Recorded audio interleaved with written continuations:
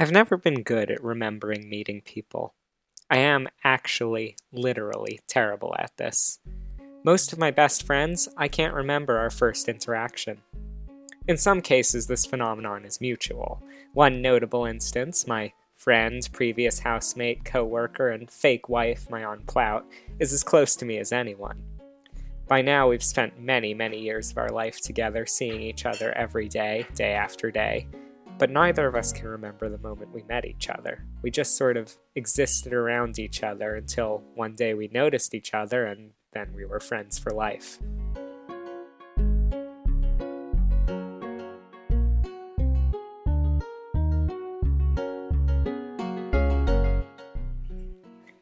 But in some cases, it's a little more awkward. Just this summer, I met a girl I thought for the first time here in Oberlin who quickly became one of my dear friends this year. And then, just a couple weeks ago, she asked me, "Do you remember meeting me freshman year?" And I said, "Did I meet you freshman year?" "Yes, several times." "Oh no, I'm so sorry I didn't remember you." "Wait, did I say that each time I met you too?" "Yeah, I had." Well, at least I remember her now, I guess.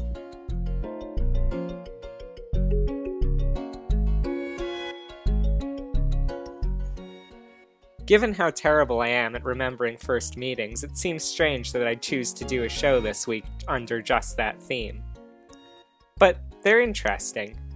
First meetings, much like first words, can set the stage for a relationship, or they can completely mislead what the relationship will actually be about. I've had more than a couple friends tell me that they didn't actually like me the first time they met me, which sort of makes me wonder if I'm doing something wrong.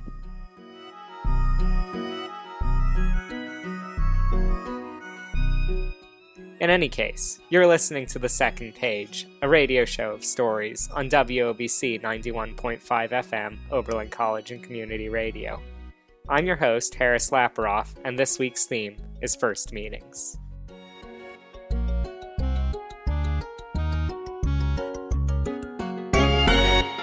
Our first story this week, from my friend, Emma Anderson.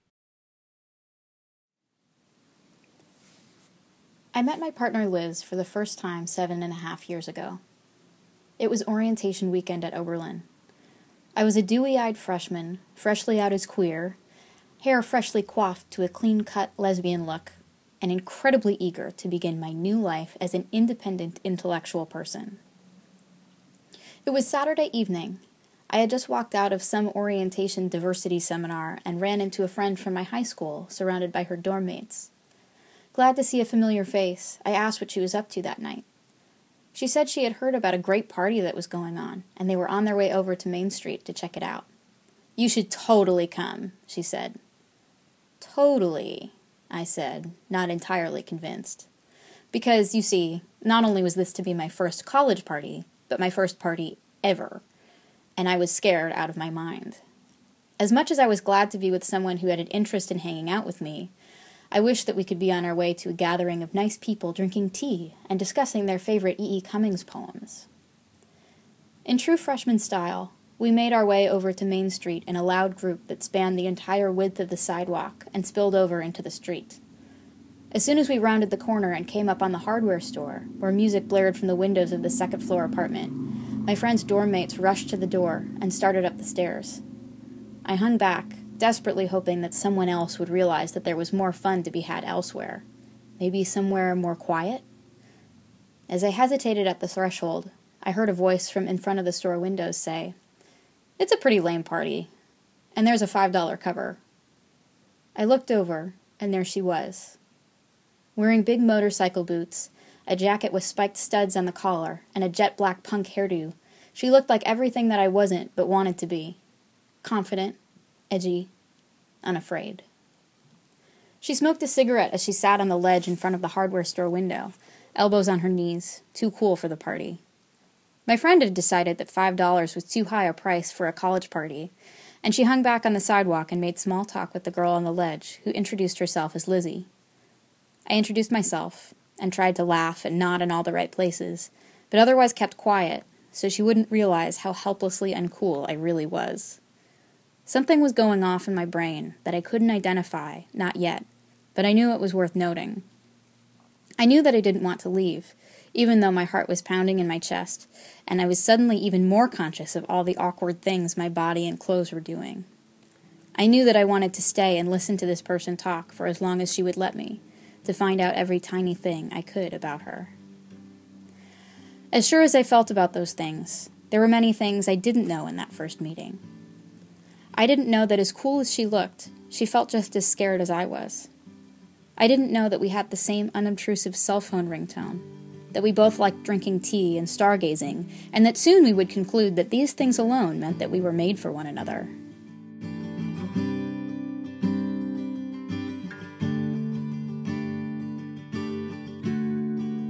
I didn't know that in a mere 3 months, our new relationship would implode spectacularly, resulting in long-lasting resentment and many late nights listening to sad music, at least on my part. I didn't know that after 3 years, we would end up back together. And I didn't know that in the end, she would be the person I would choose to spend my life with. Although the animal part of my brain, the part shooting off subdued otherworldly fireworks as I tried not to stare on that September night, might have had an inkling.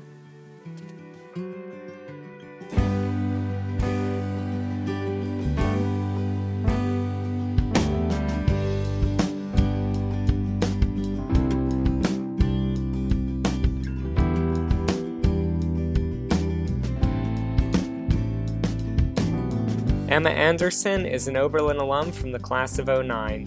She lives in Seattle and spends her time teaching kids about math, computers, and research skills.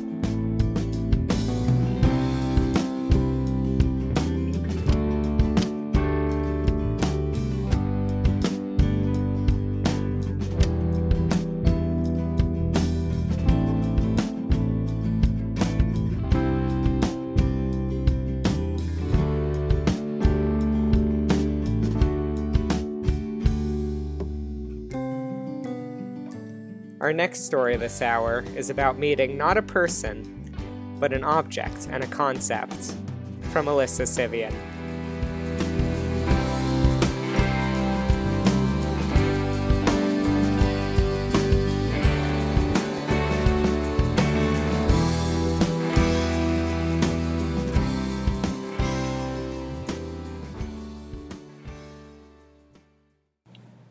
Hi there, my name's Alyssa Sivian, and I'd like to tell you about my first meeting with a freight train.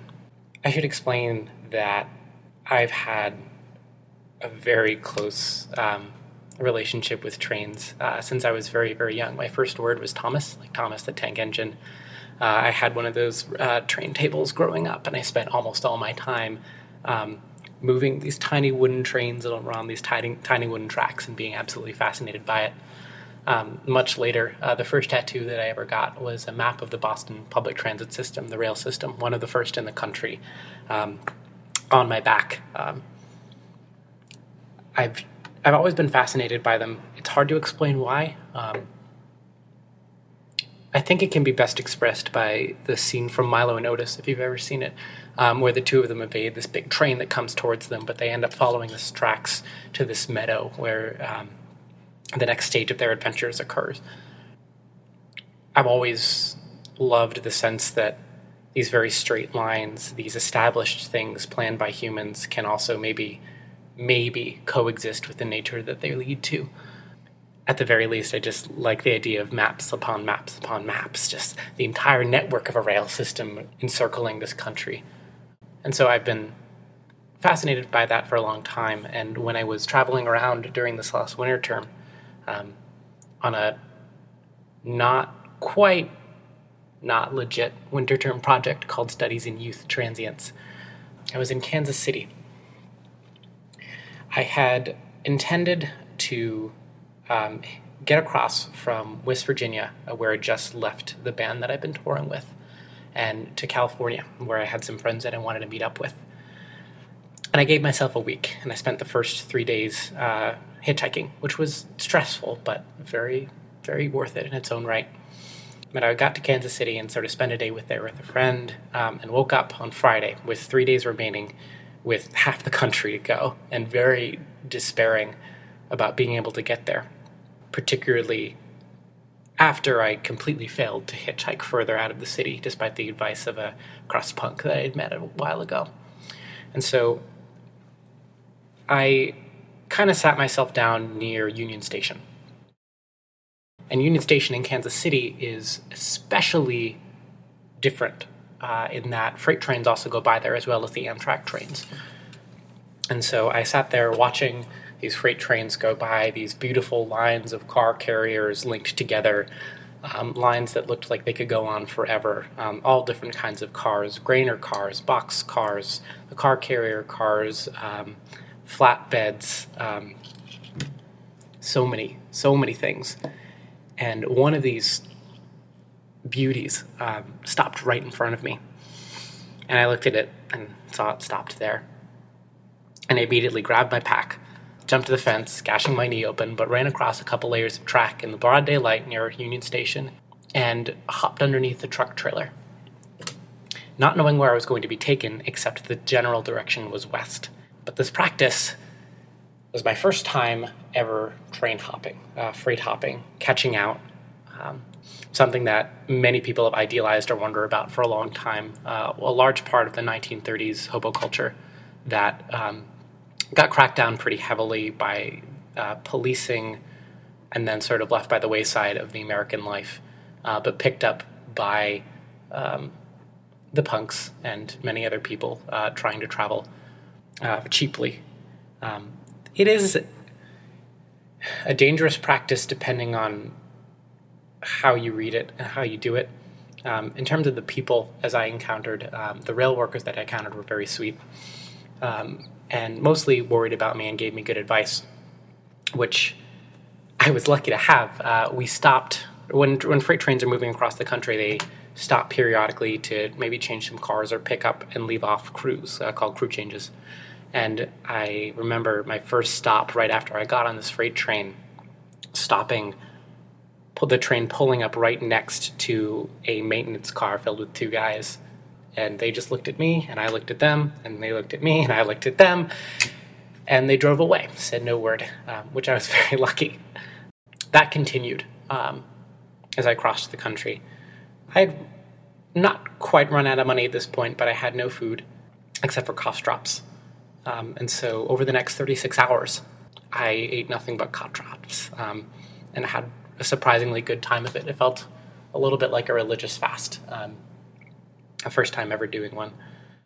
Part of the problem was that when you're on a freight train, when you're hitchhiking, you to a certain extent don't have control, but you can talk with people. You can maybe do things to alter your situation, pick up different rides, look for different opportunities. When you're on a train, you're heaving through the American landscape at 70 miles an hour with wind chills up there, highly up there, even on the sunniest of days, and you sort of have to surrender to it. There are ways for those experienced to find which tracks go where, but I was a complete novice and put my faith in this freight train, these rows of tractor trailers on platform beds above me, shielding me from the wind a little bit, but not very much. I handled being outside for about 10 hours very well as we whisked through Kansas, unable to navigate because it was too dark. After about the 10th hour is when I started hallucinating and was probably going into hypothermia. The winds were too bad, the night was too cold. The sun had set maybe 9 hours earlier. And I was ready to get off this train. I saw a 24-hour truck stop called I think the Hobo Lodge or something, somewhere in the city in Kansas that I thought I'd stop by in.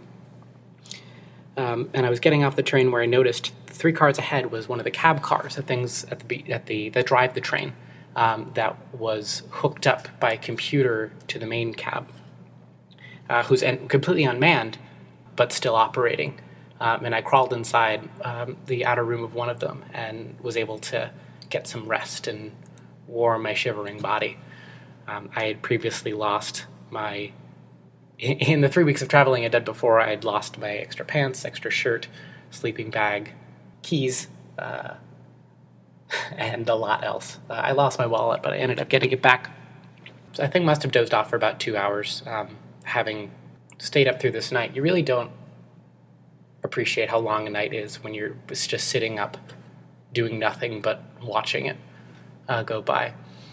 And when I was at my worst, I felt the hallucinations that I got took form of being able to see more stars than I have ever been able to see in my life. I still don't know whether that was hallucination or just my eyes seeing better. But when I woke up, I opened the door and there was this orange curtain of light around the landscape. And what followed over the next 2 hours was the sunrise over what I realized was the northern Texas landscape. The train took a turn south. I had not planned to go to Southern California, but I had friends there, and I could continue up the coast after that. But my phone was dead, and I still had no food, so all there was to do was to read my book, watch the sunrise, this like golden castle of a sunrise. I've never seen anything like it in my life. As the day continued, the wind chill was still really bad, but the sun was very hot. And so what I did was I took off my shirt and removed my jacket. So it was just no shirt, topless, sunbathing, except then I put my jacket on and opened it. And so the wind was whipping at my back, but I didn't feel it. And I got a pretty nice tan on my breast, stomach, and face as I just watched the landscape go by. As we got further into Southern California towards southern Texas, I started to see more of the mountains, which I'd been dreaming about since leaving West Virginia, being able to see what the mountains would look like. Unfortunately, traveling in the winter, you don't get to see a lot of the sunlight, and so it got cold again very quickly. And so I went back inside. I did surprise another rail worker while I was in there, but he wasn't angry. He just advised me to be careful. And I opened up an inner door that I hadn't got into and found the inside cab of the car, which had all the operating equipment and these really comfortable seats, the speedometer, some advice things like a radio and alert system. It was a great place to chill out, and I ended up napping and dozing there, cross-checking my map with the route that we were taking. Because even when you're traveling, I still had a lot of manic energy that I wanted to put somewhere, and that came into navigating. I did decide to get off in Yuma, even though I learned that the train was going towards City of Industry, which is right near Los Angeles, my new destination. I got off in Yuma and had a meal for the first time, which was nice, but not that nice. Part of what was stressful about being in southern Arizona, despite its beauty, was the many border crossings that were nearby, which also kind of kept an eye out on me, and also a lot of families and retirees in southern Arizona who are not willing to pick up a hitchhiker. So after failing to hitchhike for a little while, these two rail kids, like sort of your stereotypical rail kids among the punk community, like face tattoos, patches everywhere, spent about 5 minutes talking to me in this rail jargon that I didn't understand about how I should get to where I intended to go. But the general gist of it was, get back on the rails. I accepted this. As they left, the last thing they said to me was, do you have any weed? I did not.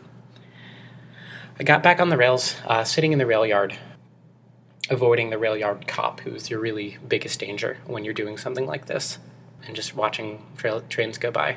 And I found one which stopped, got on it, not knowing where it would go. But again, I got lucky that it kept on going west. And so I began my second day, maybe my 36th hour of being on these freight trains. And I was on it for another 8 hours as it wound up between the mountains, over mountain passes. Probably the most beautiful sight was seeing the sunset over the Salton Sea, just south of Joshua Tree National Park. My luck is unbelievable in the way that I was able to get off the half of the country on a ride on the same route that was simply just split into two parts, that I was able to get it so quickly that I wasn't seen by the rail yard cop. Like, being so new at this, there was really no way that it was going to turn out as well as I thought, but it did. The freight train took me personally also places that I'd never been before in myself. You think about anxiety very differently when you have only the path that you're on and the 360-degree landscape around you during the day and the whipping winds at night and the stars above. It's affected a lot of me returning to Oberlin, handling stress differently, handling the way I pick up commitments differently. My departure from this train was rather abrupt in San Bernardino, where the train had been going over mountain passes, but also approaching a more dense industrial area, and thus been going very, very slowly, and I was already extremely late. And there was a wonderful little fable that I got to cap it off. I called my friend who I was going to see in San Bernardino, who, as it turns out, lived in West LA, and she said there was a metro that I could take that opened in about 5 hours. This was middle of the night at this point. And so I settled myself down. I had done a very good job, very diligent job of being vegan for the last month of being on the road since I had left Oberlin after finals. But as I sat down and I found an IHOP, and I sat down there, and I said, it'd be good for me to establish residency here, spend a lot of time, eat some all-you-can-eat pancakes, and see if I can kill time until 4 in the morning. And it was just after the waitress put down a stack of 5 buttermilk, highly non-vegan pancakes in front of me that I checked my phone, which had been ringing, and my friend was in her parents' car with their parents, driving the hour-and-a-half drive out to meet me. And it's sort of moments like that where your plans all collapse in front of you, and you just sort of have to accept what comes. It was a far too nice a thing to do. And it was a really beautiful way to erase all illusions of self-reliance in the world. So I guess I really left that train and back into the world of comfort that I'm used to and that I grew up in. At that moment, in that IHOP, hunched over a cup of coffee while the freight train pulled into its destination in the City of Industry, Los Angeles, California. Ever since then, it's a meeting that I haven't been able to forget. You don't often pay attention to it, but really there are rail whistles echoing everywhere you go. They haunted me as I took buses up and down the coast of California, a cross-country bus from Seattle to Milwaukee. I've never forgotten that the trains are there. I never forget the privilege that it takes to be able to ride them, as well as the immense sense of freedom from everything that it gives. 10 miles north of Oberlin, you bike a little bit west and then go up one of the roads that is parallel 58 between Amherst and Vermilion. There's a rather large freight yard where trains coming from Buffalo, New York onto Chicago stop. And I haven't gotten out there yet because it's the first week of classes. But really, having met the freight trains for the first time, having learned a little bit about the systems and always learning more, starting to hop, maybe make plans to hop with friends, read more literature about hopping trains, I've realized that more than anything else, is probably the best place I can get therapy on the entirety of this campus, away from the immense density and self-directedness of Oberlin into the vast expanse and surrender of hopping freight trains.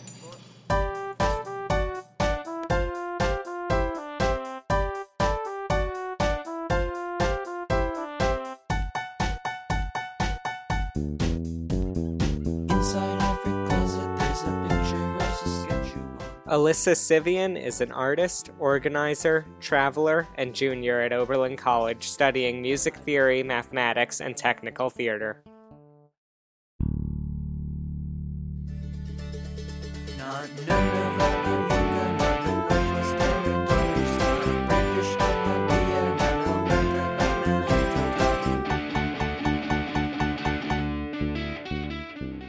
Our next story this hour is from Miriam Gila. You're listening to The Second Page on WOBC 91.5 FM, Oberlin College and Community Radio.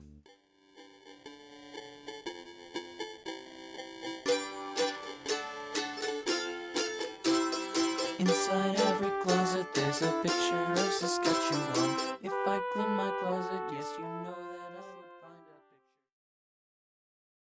a picture. So this is probably going to be one of the more liberal interpretations of the theme first meetings. This is something I'm also deeply embarrassed about. I didn't commit a crime, but for some reason it feels like I did. And you're going to think the crime is the first part of the story, and it's not. It will be the meat of the story, at least in my mind. And I guess it begins my freshman year of college, and I fell in love at first sight with someone. He was incredibly charming and charismatic, and I felt like I knew him both physically and emotionally and intellectually in another lifetime. And so what ended up happening is we began this passionate, very stormy affair. I say it's an affair because he had a long-distance girlfriend, and I naively thought that this would be something that would, a lot of people in their freshman year are trying to keep long-distance relationships afloat, and I thought this was, a case, and he would soon forget about her and be with me. And this was not the case, and after we basically had our first encounter, he felt devastated at what he had done, kind of treating me like crap in the process, that I was the one who had transgressed, not him. And I'm getting a little off track here. The point is that we began this on and off affair that year. This is a multi-year story, but I'd say the peak of the affair happened over the month of January, when my college gives you the month to basically do whatever the heck you want to do, and justify it in the name of academic or personal growth. And we're both from the same metropolitan area, so it was kind of hard to escape each other.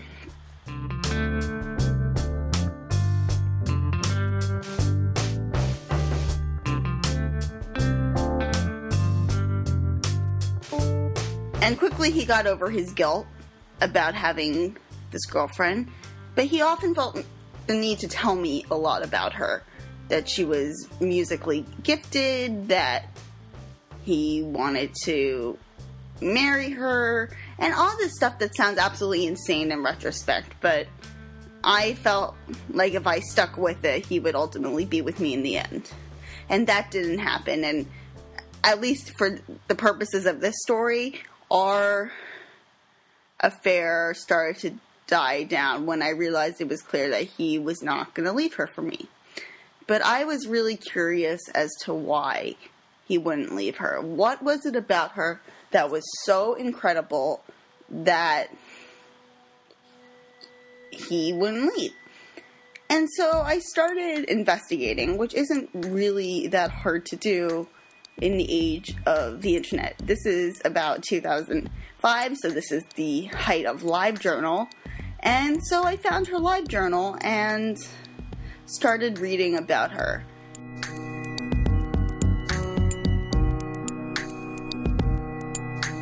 And there's a lot of intrigue about this girl because her father is a D-list actor who, if I told you what film he was in, you would know it, and you would know the role that he played.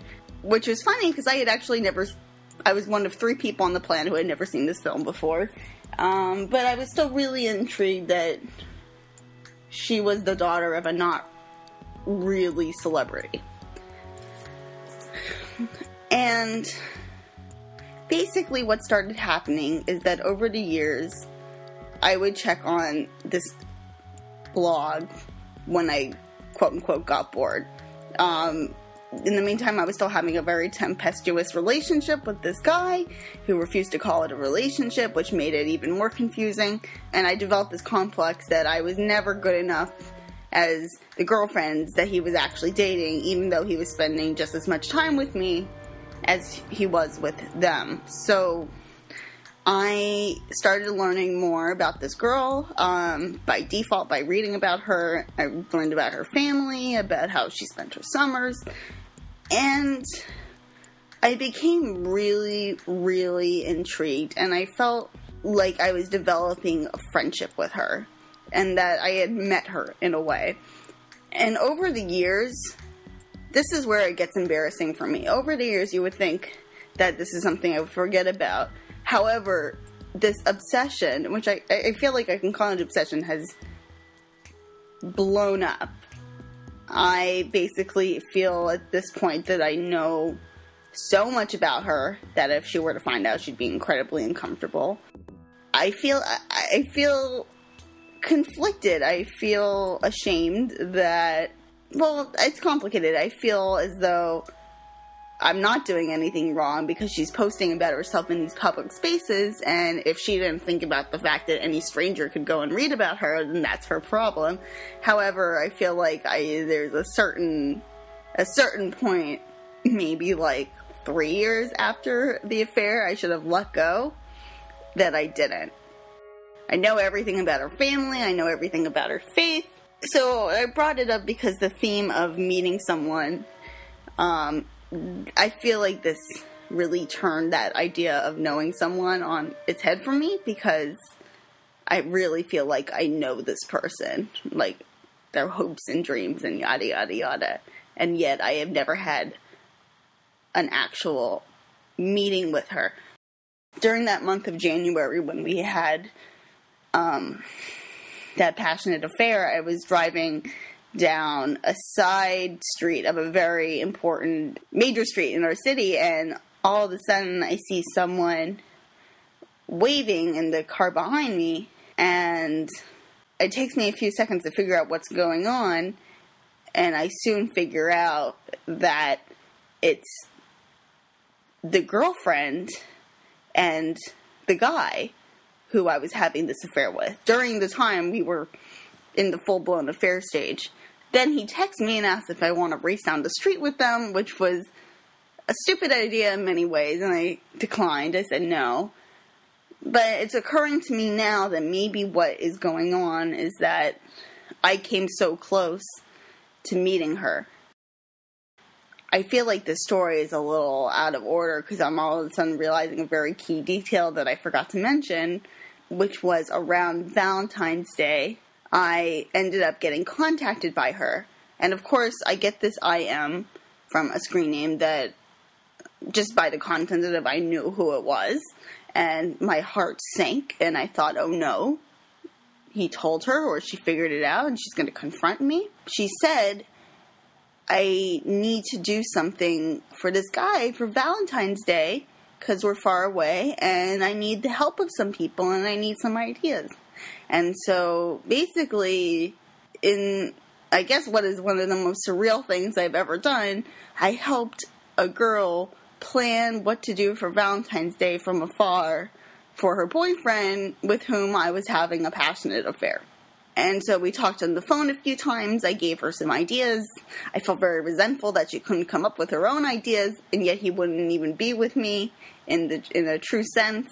And maybe I think it's these first encounters that planted the seed for this obsession, because I never really got to meet her. I only had the idea of her that was expressed through this guy about how incredible she was, and the car incident and the Valentine's Day planning, that suddenly this zen feeling came over me. And I feel like there are actually a lot of similarities between her and me, and I guess that has a big part of why I've been so interested in her.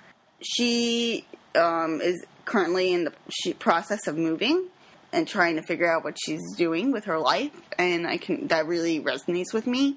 And I keep trying to find points at which I don't identify with her anymore. There are lots of things I don't identify with her about, but I'm trying to come up with a place to stop, and I feel like I can't stop. And I've brought it up in therapy several times, but my therapists never really seem to be particularly concerned about it.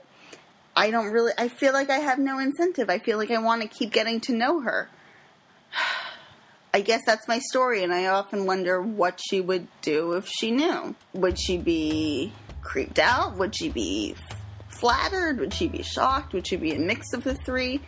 I don't know, but I do realize at some point it does need to stop, because I don't think it's healthy to have a one-way relationship like that, even though it harms no one, and I'm not technically doing anything wrong.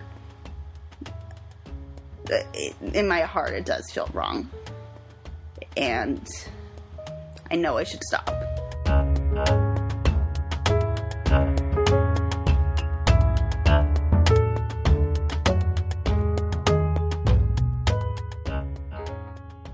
Miriam Gilla is a graduate student in arts education and is a chronic oversharer.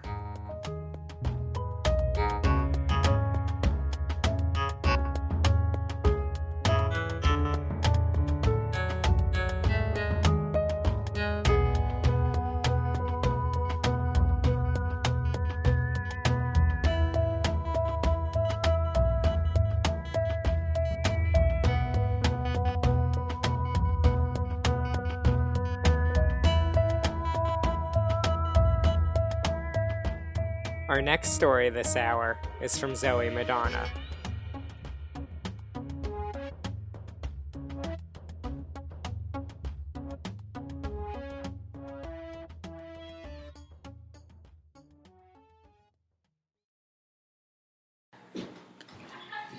This is the story of how I met Oberlin. I guess you could say that I met Oberlin for the first time at a very young age. My mother's an alum, and she was always very involved in alumni activities, coming here a few times a year for various things that I didn't understand at the time. My first plane ride was to visit Oberlin for my mom's 15th reunion, and there's a baby photo of me sitting in a high chair, baby food smeared all over my face, and I'm wearing a bib that says Oberlin College on it. Anyway, Oberlin was just omnipresent in my life. And as college became less of a distant prospect and more of something I needed to be thinking about, I made up my mind that I absolutely was not going to go here. I didn't want to do the same thing that my mom did. I didn't want to relive her memories. I was at that phase in my life where everything my parents said was not to be taken seriously. So I made up my mind I was going to go to NYU. Because it was in the city, it was everything about New York that I liked. It was busy, there would always be something happening, I would never be bored, and that's where I wanted to go. So when it came time to visit Oberlin as not just the daughter of an alumnus there for commencement, but a prospective student, it was Memorial Day weekend, my junior year of high school, for my mom's 30th reunion. And I made up my mind I was absolutely not going to like it. They could bring me here, they could show me everything that they wanted me to see, but I was absolutely not going to like this place, and I certainly wasn't going to go to college here. And to me, it seemed like not liking Oberlin would be a relatively easy thing to do. I was on crutches. I had undergone corrective surgery for a problem with my knee a month earlier. I was on crutches, and I couldn't go anywhere without my parents. They gave me a wheelchair, but it wasn't one of the ones you could push yourself. It had the tiny wheels that you push around like a baby stroller. So unless I was going somewhere with my parents' approval and accompaniment, I wasn't going anywhere. So I moved into a room in Price with my brother for commencement. And for the next 2 days, I got pushed around in that wheelchair, taken to picnics, a few concerts, visited WOBC, and was told not to move from there without my parents coming back to get me. And I was not having a good time. I met a few people, but all but one under parental supervision. And I couldn't wait to get home. Then it was time for illumination. And my mom exhorted me, sit down on this blanket and have some ice cream. Don't strain yourself, don't walk around too much, don't limp around too much. But at this point, I was really tired of sitting down. I'd been sitting down all weekend. So I grabbed my crutches, I pointed myself toward the lights of the glowing circus toys across Tappan Square, and I made my escape. And I asked the rather short woman who was spinning poi and looking like she was having the time of her life if I could give him a try. This woman was Mayan Plout. I didn't know who Mayan Plout was at the time. I'd seen a few of her photos, and vaguely remembered the name. But what I did not know was that my mind about going to Oberlin, which I had thought to be irrevocably set, was about to change. Long and short, I got kidnapped. Well, I'm not sure if you can call it actually kidnapping, since I wanted to be kidnapped.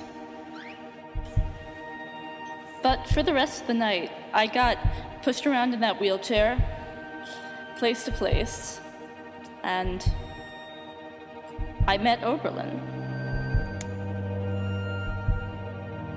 We went to see O Steel, we went to get some ice cream, and we went up North Professor to the back of a house where there may or may not have been fire.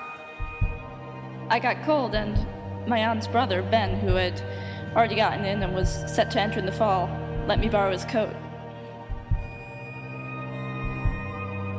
And they dropped me back off at Price at about midnight, 12:30.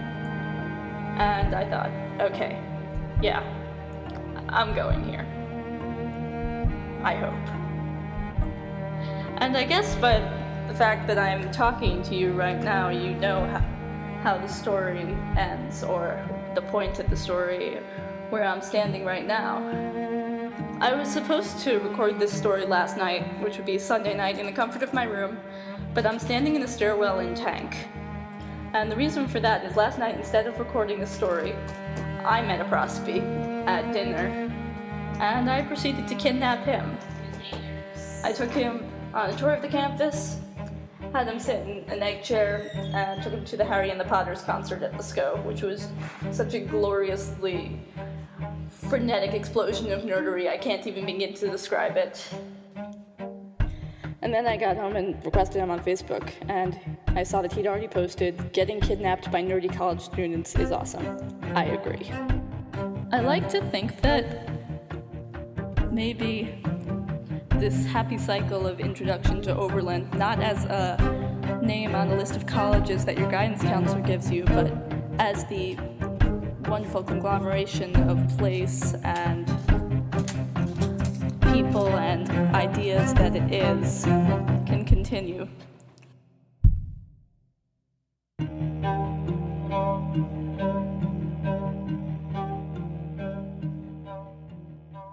Zoe Madonna is a second-year East Asian Studies major. Most people know her as the girl with the accordion and the ridiculous coat.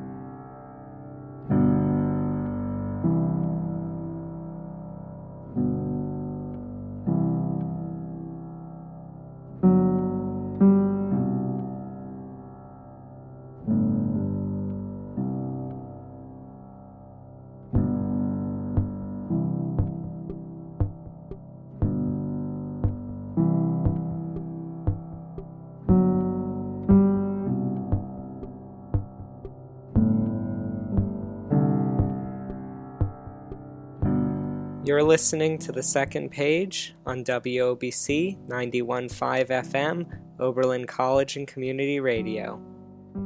I'm Harris Laparoff. We have one more story this hour for you from Hillary Carter.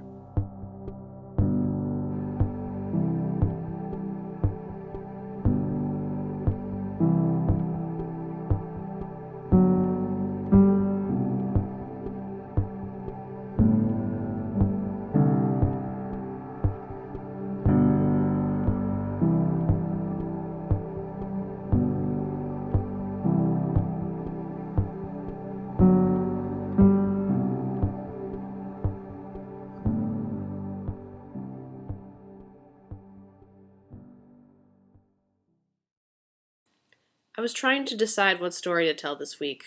I thought about talking about meeting my boyfriend for the first time, but that first meeting, neither of us really had any idea that we would get together. It was kind of just, oh, hey, that person's attractive. I thought about talking about meeting my internet friend a few years ago, but that went pretty well, and it wasn't really all that eventful.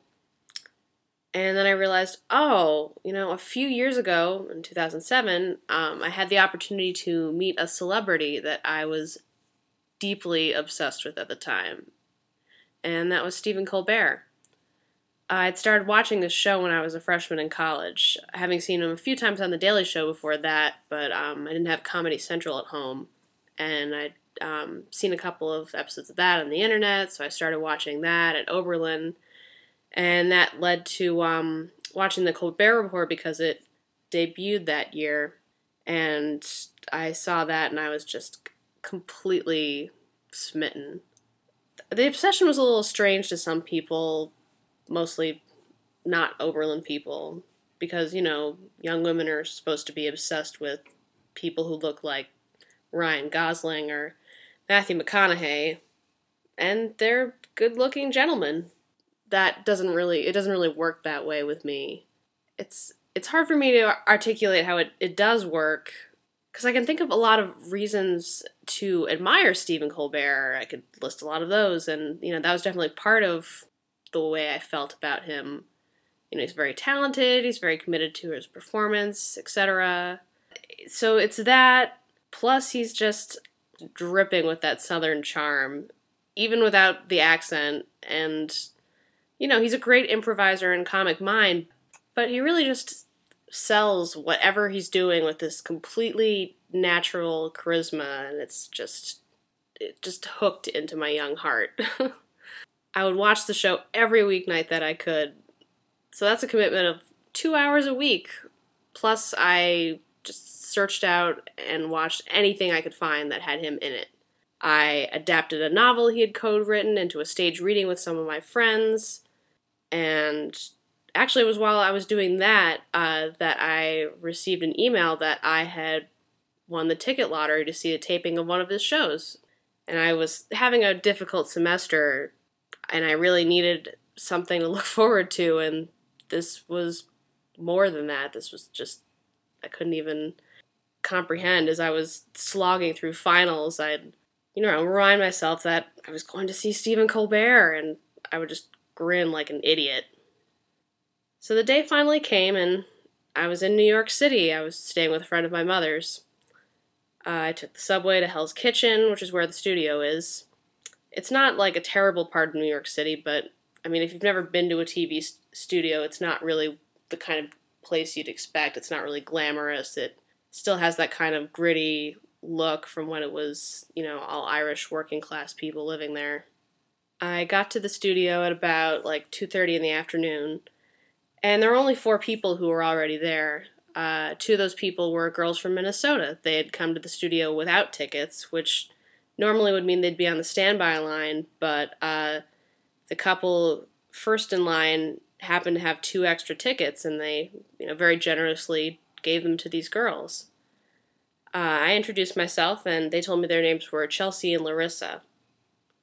The audience coordinator, Mark, had noticed that they had switched lines, and he said technically they were not allowed to just, use these spare tickets, but he decided he was just going to let it slide. The girls asked him if Stephen had received a birthday card that they had dropped off at the studio yesterday morning. He confirmed that it had been delivered, but he didn't know any more than that. Larissa said she thought that he had, let them into the other line because he didn't want to deal with them again tomorrow. Later, Chelsea told me that a pair of her underwear had been enclosed in this birthday card, so I was inclined to think that Larissa was right. So after a few more hours, they let us into the waiting area, which was pretty nondescript. So in general, the TV world was not as glamorous as I expected it to be. So we went through security, and someone went over the rules with us. Like, we couldn't take pictures in the studio. We would get to ask Stephen some questions before he started taping the show, but we shouldn't ask stupid questions that he'd heard before, or for hugs, autographs, or for his special Formula 401, which if you watch the show, you know what that is. Finally, they let us into the studio, which was tiny. It actually used to be the Daily Show studio before they moved to a bigger one. And because I had gotten there so early, I was right in the front row, so I was like 10 feet away from his desk. I was there. That was the place that I saw on the TV 4 nights a week. So the warm-up comic comes out, and, he tells a few jokes that were kind of cheesy, and then the stage manager comes out and explains to us how to know when to applaud, and that it's okay to laugh right from the beginning of the show, and tells us not to do shout-outs because they throw Steven off. Chelsea and Larissa were whispering to each other about that one. I guess they had planned to shout, "I love you." So the comic introduces Steven, and he runs in.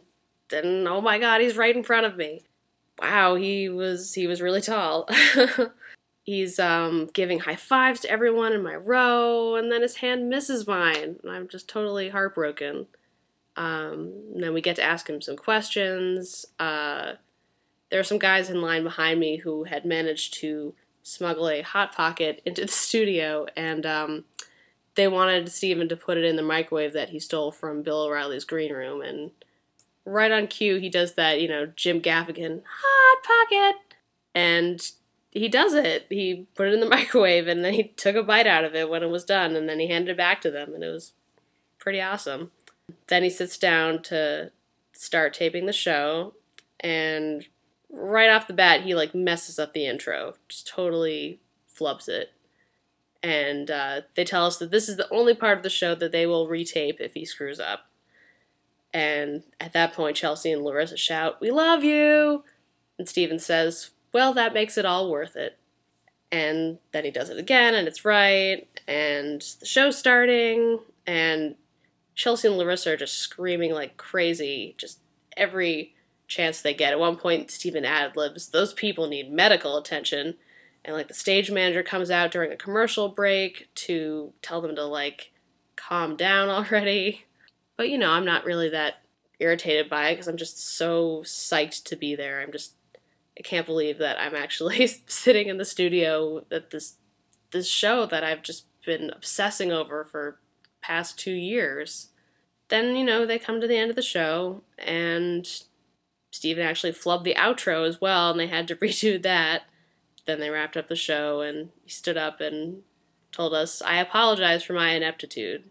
And it's yeah, we really think you're so inept. And then he went off, and the show was over. So they let us outside, and that was when the wait began for him to leave the studio, because I had read online that if you wait after the show, he'll come out and say hi to you and sign autographs, and so it ends up being me waiting around, Chelsea and Larissa, and one other guy that I hadn't noticed. So I was just, talking to Chelsea and Larissa, and we're waiting. Mark, the audience guy, comes out again and tells us that it might be a long wait. And I asked him, "But he's still here?" And Mark says that technically he is not allowed to say, and I was like, "Oh, I'm sorry, I'm not meaning to get you in trouble." And he said something to the effect of, if Steven had left, he wouldn't let us just wait here for him if he wasn't coming. So basically, he was still in the building. And he shook all our hands and thanked us for keeping him employed. So that was nice. So a few more hours are passing, and we're still sitting outside the studio waiting, and it's getting dark. I asked Chelsea and Larissa, how they came to come all the way from Minnesota to see the show, and Chelsea told me that a psychic had told her that she would meet him, so they decided to go out on a limb and just go to New York and try to meet him. I went across the street and tried to look up into the windows of the rooms above the studio. I assumed that maybe Steven's office was somewhere over there. I could see some people moving around, but the shades were mostly drawn, so I could not really see who they were. I couldn't see their faces. We're still waiting, and finally someone comes out, but it's not Steven.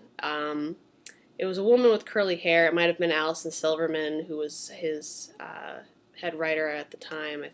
Not Steven, so we just sort of smile at them, and they smile at us because they know that we're waiting for Steven, and, look at these nerds sitting out here waiting for him. And we wait some more, and at about 10:30, a security guard comes out to warn us that after 11, they try to hustle Steven out into his car to go home. And one of the girls asks, well, can he choose to see us? And the guy said yes, he might. And the girls just continue to, complain about how far they came to see him and how much it would mean to them. And I just feel really bad because this guy's just doing his job and, Steven has to have a life too. So, I just, said thank you. And he went back into the building. So then a little after 11, I look up and the lights on the second floor went out. And then the door opens. And a very familiar voice says, you guys need to find a better hobby. It was Steven. He was finally here. And he shook all of our hands. I couldn't believe it. He just, looked right at me and stuck out his hand. And I shook his hand. And I just couldn't believe it. I, just gaped at him. I think I just, my mouth opened. I just was beside myself.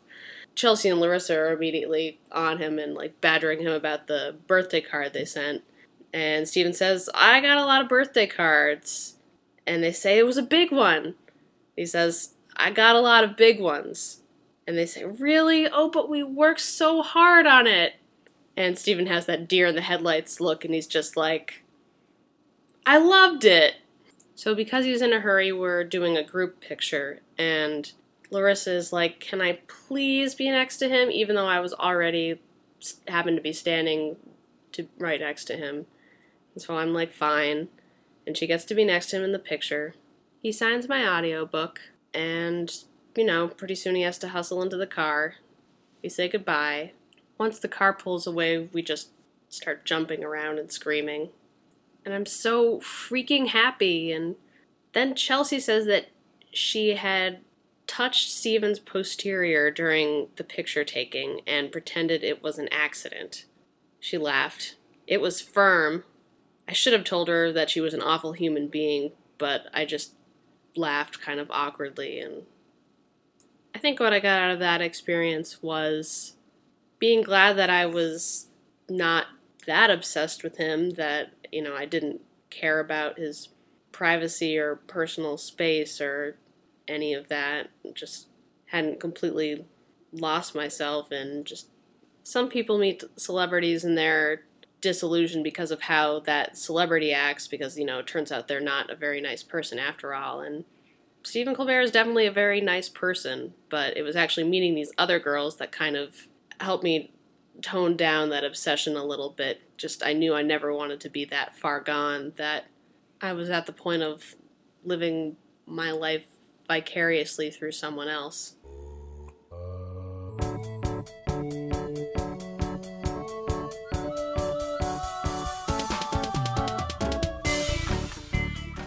Hillary Carter, Oberlin College class of 2009 and former writer for The Dead Hear Footsteps and the Semi-Automatic Players, now resides in Columbia, Missouri.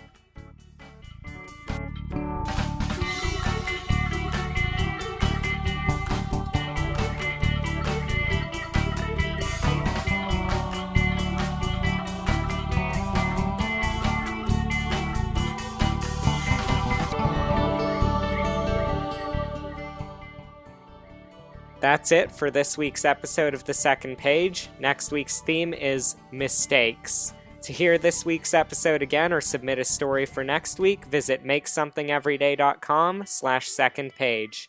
Thanks to all of our storytellers this week. Thanks to Emma, Miriam, Alyssa, Zoe, and Hillary. Much of the music we use this week comes from artists who license their music freely under Creative Commons licenses that allow us and anyone else to reuse and remix them. Please check out and support these artists. This week we used music from Kirk Pearson, Poddington Bear, Nine Inch Nails, Josh Woodward, as well as music from Zoe Keating used with permission. All of these artists will be listed on the website. Thanks to WOBC for putting us on the air. This week marks the start of WOBC's spring schedule. Whether or not The Second Page is on WOBC's spring lineup and at what time will be announced tomorrow, so be sure to check our website for when the next episode will air. Once again, the website is makesomething everyday.com/secondpage. Thanks for listening. This has been The Second Page on WOBC 91.5 FM, Oberlin College and Community Radio. We'll be back next week on the internet and maybe even on the radio with stories about mistakes.